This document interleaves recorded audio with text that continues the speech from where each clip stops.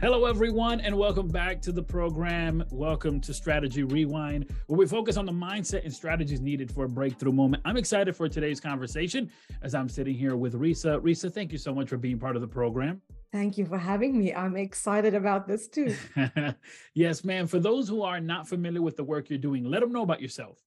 Okay, I call myself the Dragon Whisperer.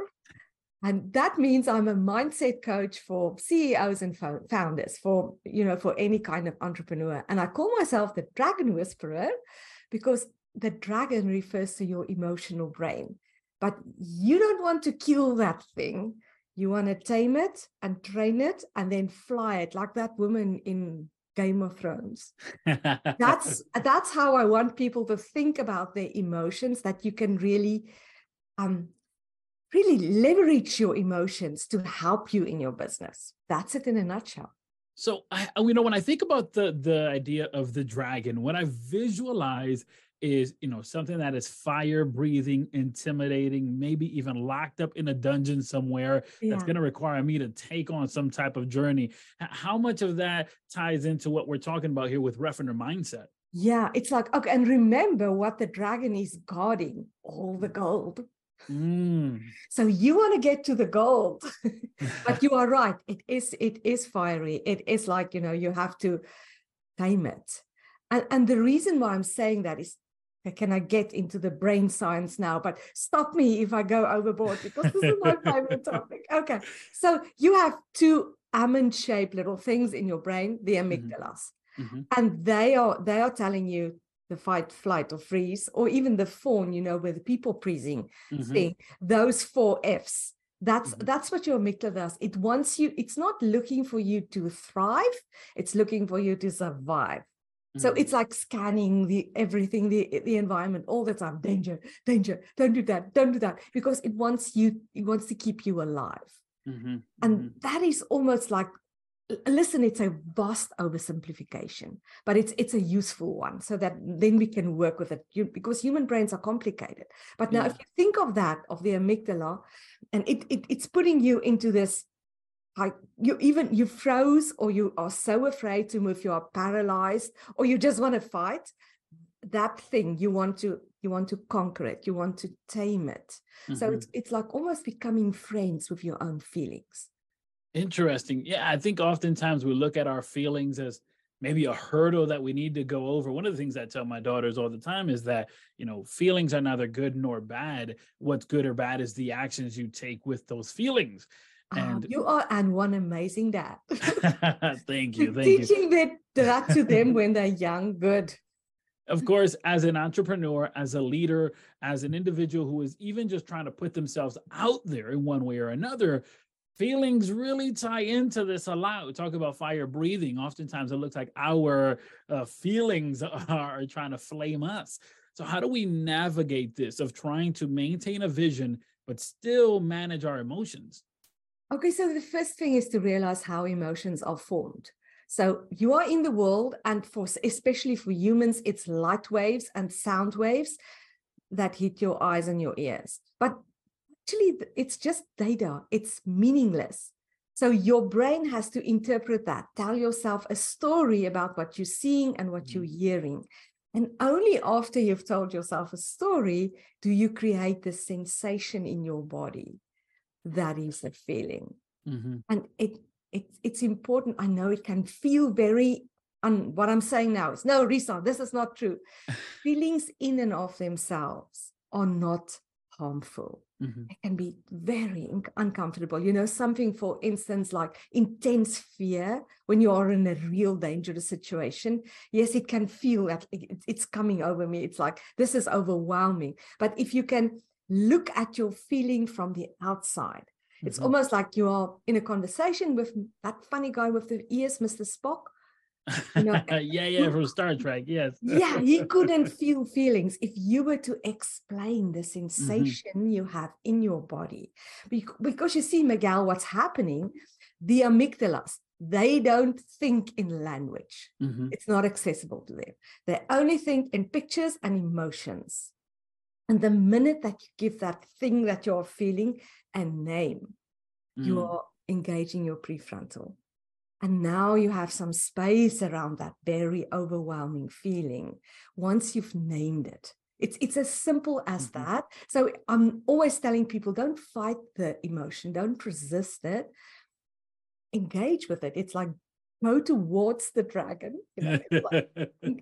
make friends with it, see if you can to talk to it. What is this I'm feeling? And always reminding yourself that it's so uncomfortable, but it really can't overwhelm you. So we're talking about, so we're saying here that the dragon needs to be something that we embrace, right? We need to tame that dragon. And for some individuals, that dragon, that mindset, that emotion, those doubts, those fears, those trepidations, right? They've been battling this for quite some time, Risa. Me too. I know. It feels so. But okay, there's a flip side to this as well. But let's talk about the negative thing. But I just wanted to address the positive thing as well. Remember, I said to tame your dragon and then to train it and then to fly it. Because if the negative feelings are created by your own thoughts, you can create positive feelings intentionally. You can create the feelings that will keep you in this game, that will keep you get up and try again, even though that post, no one commented on that post, and you were so afraid to push the publish button anyway. You know, that kind. If you can motivate yourself. So it's really what I'm always saying is just close your eyes and feel the feeling and give it a name. Oh, that name thing is to name it is to tame it. You give it a name. What is this feeling I'm feeling? For instance, it's fear. And many of our feelings we feel in our gut.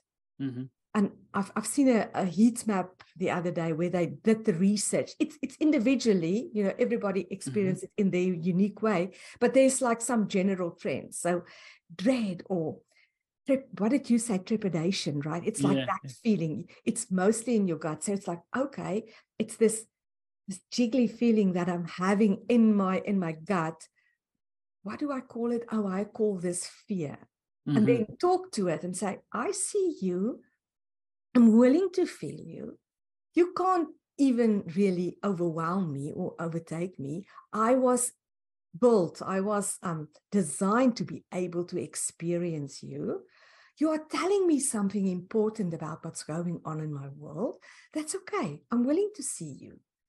And the minute you do that, it's like you lower it down. What I'm always saying is you talk those amygdalas, those little almonds, you talk them off the ledge.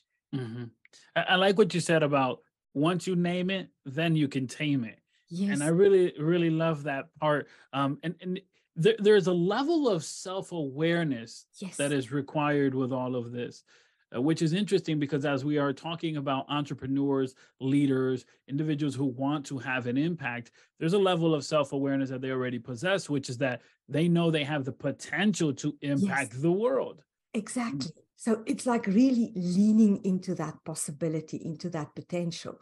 But you said a very important thing earlier. It's like the feelings, they drive the actions. So if you are an entrepreneur, it's like if you can design the feelings. What's the feelings I want to write this post with? And okay, now ask yourself, what do I need to think so that I feel this way and write this post, you know, and whatever.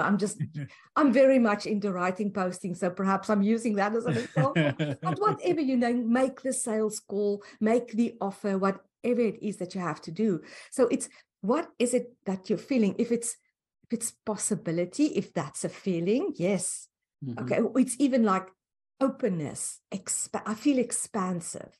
And now I'm willing to reach out to someone. And what do I need to tell myself? Like you said, that's a very powerful thought. I wouldn't have been on this journey if I don't believe that it's possible for me. I was called to do this. And just like reminding yourself, immediately you will drop into a more positive feeling. But don't try to suppress the negative one. You have to kind of deal with that one first before you can create a new positive feeling for yourself, a more empowering one. Yeah, Risa, at the beginning of the year, most individuals will either set a goal or what we call a New Year's resolution, or they will set one word. And this one word anchors everything they do for the rest of the year. In this idea here of New Year's resolution or one word, where do you lie? I think it's a good idea. It's always a good idea to have a goal. Then you know what you're aiming for. I haven't chosen a word yet. I've seen other people do it, and I'm kind of fascinated by it because it's a good guiding principle. It's like bringing you back to, but this is what I'm working on this year. I think it could work well. But don't use it to beat yourself up with. Use it really. I'm not expansive anymore, that I told myself, or self-aware. It's just coming back because at some point you were that. So I'm very much into not negative self-talk. Don't never beat yourself up. It's useless. Don't do that. So you're somewhere in between. You said you like the idea of the one word, although you haven't executed on it yet. But here's my question, Risa. If you were to set up one word that would encompass all of your life's work, what would that one word be? Oh, that is a very hard question. Are you going to give me some time to think about this? Okay. When I'm thinking about what I see I see my role in the world. Like I said, perhaps you can help me find a word. It's to help people unburden their hearts. So talk about their emotions so that they can get access to the best part of their brain, that goal that I talk about. So and so that they can actually access their own inner wisdom. So if I would have to choose a word, it's almost like activator or something like that. I like that. That's a good word.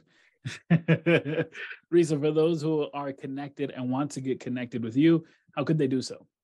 Okay, so I'm very active on LinkedIn. So if they can connect there, that's great. It's like under my own name, I'm there. But they can also go to my website, Risa4coaching.com, and it's Risa4coaching.com.